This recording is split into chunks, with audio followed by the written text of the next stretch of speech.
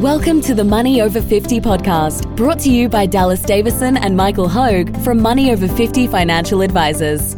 This information is general in nature and does not take into account your objectives, financial situation, or needs. Therefore, you should consider whether the information is appropriate for you and your personal circumstances. If you require personal advice, please contact Money Over 50 Financial Advisors. Here are your hosts, Dallas Davison and Michael Hogue. Welcome to Money Over 50. Today's topic is thoughtful, considered, delayed spending. Michael, you had me at hello. What are we talking about here today? I was just talking to some of my clients the other day, and these people are quite successful, and it occurred to me that the decision making around any big decision that they make for money, so if they're going to spend an amount of money, they give it a lot of thought. They consider it over a reasonable amount of time, and then they delay. They always delay. And then I started to think, so if they're going to spend a sum of money, even if they decide to do it, they give it 6 months or so. Yeah. And I got to thinking that I have quite a lot of other clients like that as well. Yeah. Now, the ones that do it that way versus the opposite, and we'll talk about the opposite in a minute. Yeah. The ones that do it that way tend to have the most financial resources. Yeah, they're in the best position. And I'm not saying I don't think it's a chicken thing. I think it's an egg thing. It comes first. It's causation. Yes. Yeah, it's not correlation. It's not correlation. It's not that they just happen to be thoughtful, considered, delayed spenders of money. It's that they are in a position where they can do a lot of these things because they've been. Like I say, you had me hello with this because when I saw this title, I thought, and you said that like a lot of your clients have those similar traits. That is exactly how I would. Those are the words that I'd use for your clients who are. Not just in the best financial position, but have the best, I would say, relationship with money, if that makes sense. So this is not to say these guys are all tight. It's to say in fact, it's quite the opposite. Some of these people, I think they get the most enjoyment out of spending their money. The ones who are thoughtful, considered, and delayed in how they spend their money. Yeah. So, and it also got me to think about the opposite of that. Yep. And so I've looked at some other clients, and there's some clients in here that we actually had to part ways with because we couldn't help anymore. And it tends to those people that tend to be behind where they should necessarily be. In my opinion, don't think too much. They don't consider for a length of time, and they don't delay their spending. Yep. In fact, a lot of people that I've seen the situation where they're behind the eight ball, yep, or in really poor financial positions, yep, they more or less buy on impulse. Yep. And we're not talking about the lollies at the checkout. No, we're talking about big decisions here. So a couple of examples that I've had some more than one client couple who have actually gone to downsize their house and end up upsizing. Yeah. So they bought a more expensive house that they were going to downsize. Mm. And we'd actually had in the plan that the downsizing was going to give them some much needed money to contribute. Yeah. And not only did it not do that, it went the other way. Yeah. We had another person who bought a holiday home on Magnetic Island on impulse. Yep. And they were already in a struggling financial position. Yep. But they just went and did that on impulse. Yeah. Now we've just spoken about Magnetic Island. Yeah. It's a lovely place. Yes. But it's got to be it's got to be affordable for you to be able to buy a holiday house. And there are other options like you and I do, Dallas. We actually rent when we go over there. Absolutely. So I think that's a good point though. Like you're saying there, it's not it's impulse control, and everyone, I think, we're all human beings. We all struggle with impulse control to some degree. The other thing that I notice with the clients who have, I think, the best approach to spending is that the amount of thought, consideration, and delay that they put into their spending is proportional to the amount of expenditure. So so the people who have the best relationship with money and the best attitude towards spending is the higher the ticket price, the more they think about it, the more they consider them. So they're not thinking deeply about whether they should spend $5 for a coffee on the way to work. They're thinking deeply about, will we buy that? Will we buy that holiday? Like, that would take a lot of mental cycles. It'd take a long time. They really consider that deeply before they went and did something like buy a $200,000 holiday home, or even say buying a new car or a boat or something like that, where it's a substantial amount of money. That's the other thing I think they do is they get that ratio right. They're not spinning their wheels thinking deeply and delaying spending on a $300 flight to go down and see their kids. They're thinking deeply about a $300,000 holiday house purchase, or a $40,000 boat, or a $60,000 car. So I think that's just another thing that popped on me, is that impulse control. Because no one, you find this, even people who are good at impulse control, no one thinks they're good at impulse control. It's just not human nature to be good at denying yourselves things that feel good in the short term. And it's not to say that you should try and do that. It's a matter of using that energy and using that thoughtfulness on the big ticket items to get right. Yeah, and what I've seen in that delay is that delay, most of the time they actually do decide to go through it. So the pattern that I think happens is they think about it. Yeah. They think about it for a while, then they consider it. I guess the considering part of it is the way that I would separate part of thinking it for a while. Why I like this is I think there's two steps there. And we've touched on this with opportunity cost. I think the thoughtful thing is that they think about that. They think about the idea, and they actually think. They think through. So step one, the thoughtful part of it is thinking through not just, oh yeah, that's an idea that popped in my head. What would that actually look like? So, for example, a holiday house on Maggie Island. I've thought about that. Yeah, that'd be fun to have friends come and stay. But hang on, what about all the times when the toilet leaks and I've got to get and ring the next door neighbours ring to say, hey, there's something wrong with you. You got to get the plumber over, and you got to worry about all these things that you're dealing with remotely. And they really think about all of the range of possible outcomes and all of the parts of that. I think the consideration to me is the consideration is around the opportunity cost. Is where I think these people who do this well, they go, part one is they really think deeply about what that will look like and what their life will look like with that decision.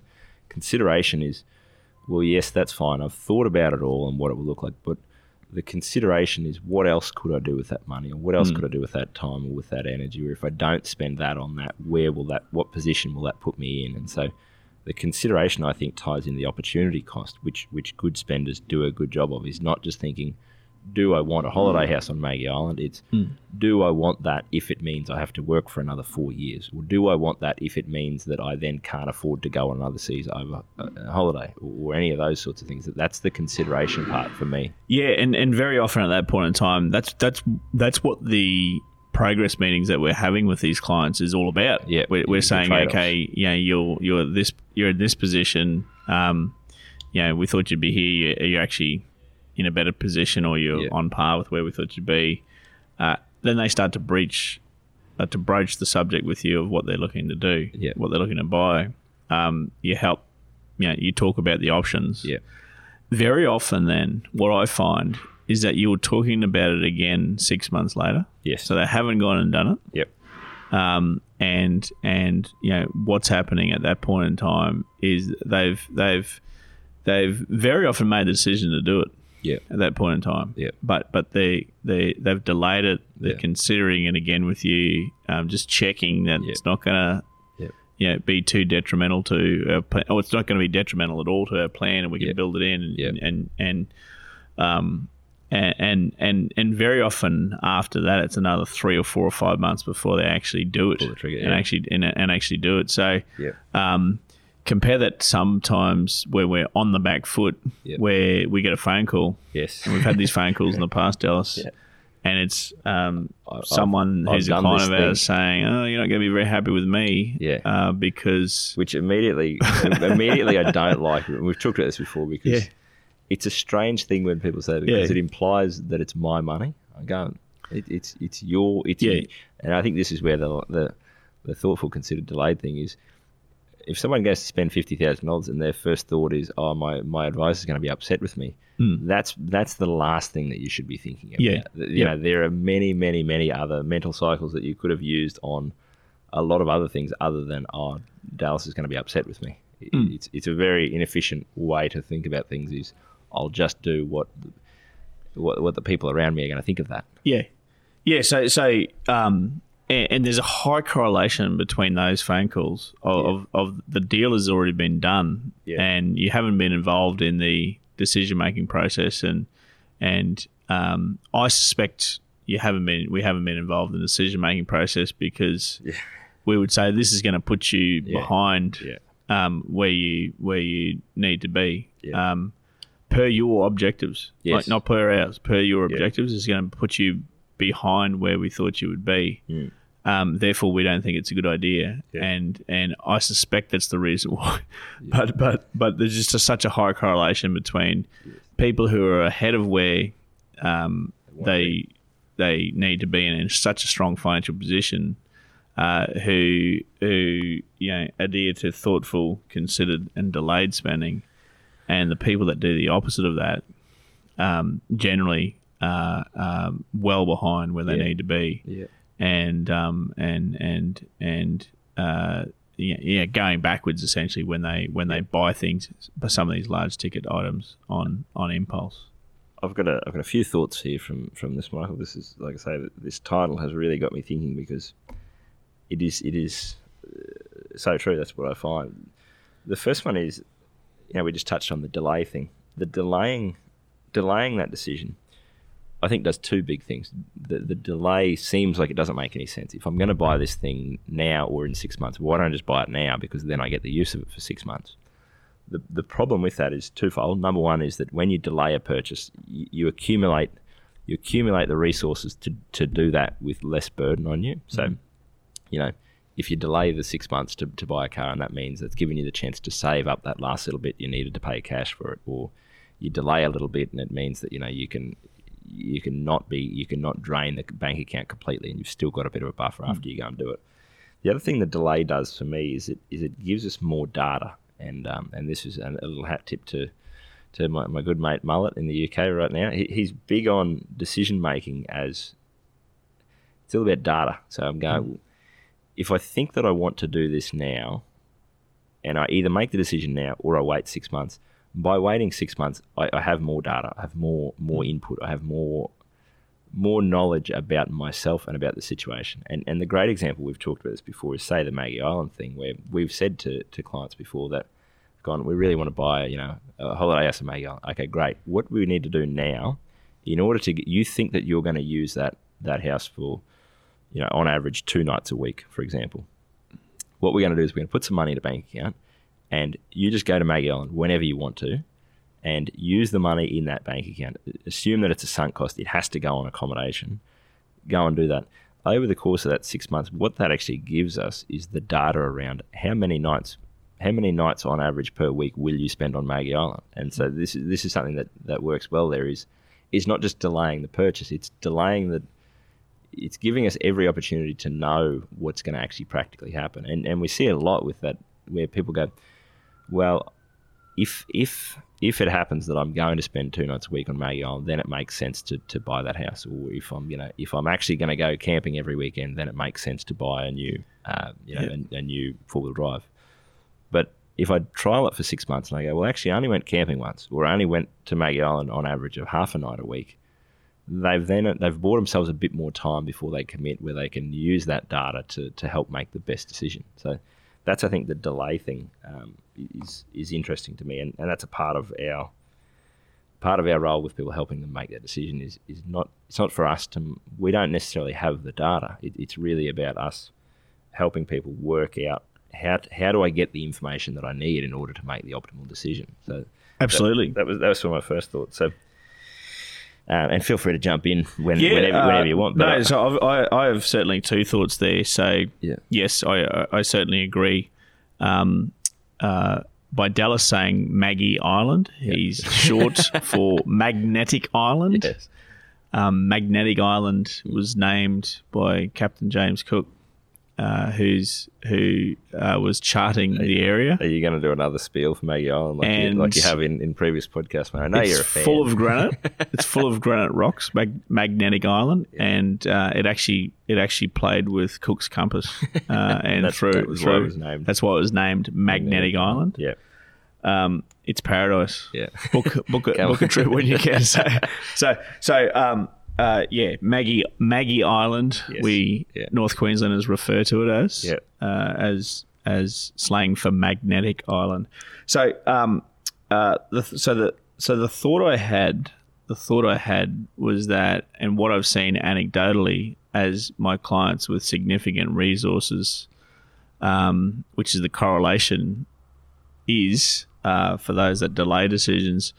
What inevitably happens is by the time they have actually made the purchase, so much money is built up in their account that because they've delayed, and we know done correctly, if you've got your money in the great quality companies of Australia and the world, certainly the rates of return on that reinvested, by and large, is many multiples of the inflationary pressures that we face. So my point there is things get cheaper over time. Relative to the compounding effect of your money working for you. So what inevitably happens is that this item that was going to cost $60,000 has gone up to $61,500 over 12 months of delay. Yeah. But hey, this client now has $120,000 of extra cash sitting in their account. Yep.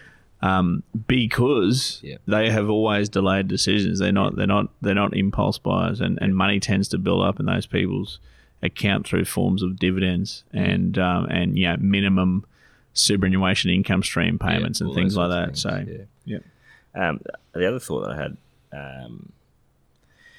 was that I think this thoughtful, considered and delayed spending goes both ways, and we're talking primarily here about people who spend. The downside of not doing that is people spending too much money and impulse buying. We also see people who that are not thoughtful, considered and delayed in spending, and by that I mean they don't spend as much as they should. And we've talked about this in the podcast before about people whose life's dream is to go on this big overseas trip, and they no, we can't do that. We can't spend that money, or we shouldn't do that. That would be a bad decision. And it's not that not doing something doesn't, just because you're not spending the money doesn't mean it's a good spending decision. No, you may well look at it, and that's one that you've touched on where you had clients where you said, look, we need to really look at this in a thoughtful, considered and delayed way. You've talked about this. You've thought deeply about this. You've considered all the other possible uses for your money. I think that you need to go and do this, go on this holiday. And they just weren't pulling the trigger on that. And that's, it's a lot easier to deal with those types of clients because you get to be the fun one saying, hey, go and spend your money. But the same thing applies there, where if you're just mindlessly not spending your money, that's also not being thoughtful, considered and delayed. That is just... it's being delayed in as much as you're pushing aside ever thinking about it and ever thinking about what use or what purpose do you want your money to serve. So, yes, of course. And I mean, a byproduct of doing that repeatedly is that one tends to build up significant resources, and if they're not spending money ever, so much so that they'd never run out of money or never even go close to spending what they've built up earns every year in return. So there's certainly people that need to be pushed. I guess in wrapping up, I've got the perfect way to wrap this up, mate. I'll throw to you, Dallas. I think what happens when we talk about spending money or attitudes towards money, it's very easy for us all to listen or think about this and think of it from a fixed mindset where we go, I either am the sort of person that spends money in this way or I am not. And if you're listening to this and going, "Oh, I'm the person who makes impulse decisions and does this," that is not who you are. That is a choice that you have made in the past, and we can all move more in that direction. You're not going to overnight go from an impulse buyer to someone who's extremely good with their spending. But this, I think, gives us a framework for everyone can move more in that direction, become more of that type of person. If you identify as, I'm hopeless with money, or I've never been good with money, or I'm a spender, no one's saying don't ever spend any money again. It's just every time you have the thought of, what should I do? Should I buy this? Should I not? If you can think of this as that framework of, how do I just be a bit more thoughtful, a bit more considered, and a bit more delayed in my spending, you will be far better off than what you are now. That's far better than what I was going to wrap up with, Dallas. So thanks. That's great that it came to you that clearly. So that's better. So thanks for listening. Thank you for listening to the Money Over 50 podcast with Money Over 50 Financial Advisors. We look forward to catching up again soon.